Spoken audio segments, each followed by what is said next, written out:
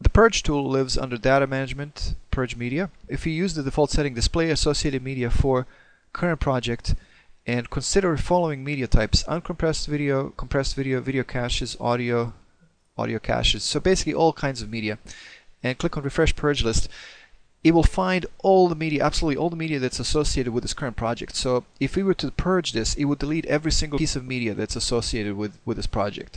We can do the same thing for current sequence, and it will give us a shorter list, because these are the media files that are associated only with this current sequence. And as you can see, this project has many sequences, not just this one that's loaded up on the timeline right now.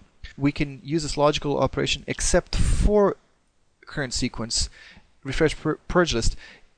DS will queue for purging all the media files that are not associated with the current sequence. This particular setting, you see, we left keep media used in other projects. I said earlier that media, whether it's .gen or .mxf media on the DS, can be used by multiple clips and multiple projects. So if you're not sure that, there are cases where, you digitize or you capture some files, but they're used not just by a current project but some other projects. By checking this, you would ensure that you're not deleting anyone else's media. One very common use for purge tool is deleting unreferenced media, which is media that was orphaned in the process. For example, what I was doing earlier, trying out different effects, changing them, and then abandoning that approach. All that stuff leaves the drives cluttered with media, and all those clips are considered unreferenced media that can be deleted, so you can free up your space. But remember that the little demonstration that I did of going back to your original setting and changing parameters so they match a part of the animation that we had before, so DS doesn't re-render but relinks to the existing caches. All that's made possible by these caches down here. So if we delete them, we're going to free up the drives. However, we're also going to disable our ability to have DS go back and automatically relink to those things if we set the parameters the same way they were there originally.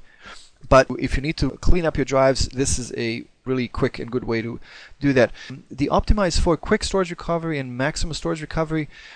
Quick recovery is pretty fast. Maximum storage recovery is actually going to split the cache files to trim off the portions that are no longer used, but save those portions that are used. And this can be time consuming depending on how much media you have.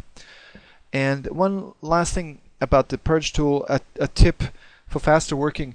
The best thing to do is to create a blank sequence that has nothing in it and save it. And the reason for that is whenever you do something, when you change these parameters in the purge tool and say refresh purge list, very often you actually have to save, the indexers have to save the current sequence so they can accurately know what's going on in the system. If you have a long sequence like a 45-minute TV show or feature film or something like that, the saving part can take a long time. So if you're experimenting with these settings and you have to, each time you change something, the purge tool will want to automatically save the sequence, it can really slow you down. So what I do is I create a blank sequence, just a little dummy sequence, for the purpose of being able to do this fast. You've probably noticed that I haven't actually deleted any media while we were in the purge tool, and the reason for that is I wanted to go back to the media tool and look at one more thing. What I will do is we'll drag the projects folder down here to see the list of the projects, and we'll take the tutorials project, drop it here on the media, and this is all the media that I have associated with this tutorials project.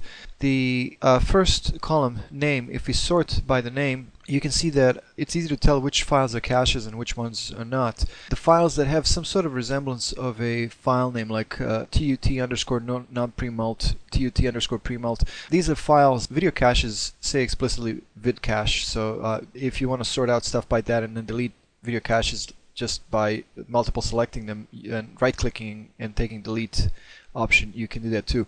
Aside from a name, there are some other useful things you can sort stuff by. If you have a project where you used standard def footage to cut the offline and you want to delete that, you can sort by the video frame size and delete your standard def, leaving any high def stuff in the project if you have any. You could also delete by compression and so sort out and delete by compression. And the last thing I wanted to show you in here is if you right click on any of these and select link, we have actually linked to the file. If I go here to my sources, you see there's a clip, a linked clip with that system determined cryptic name.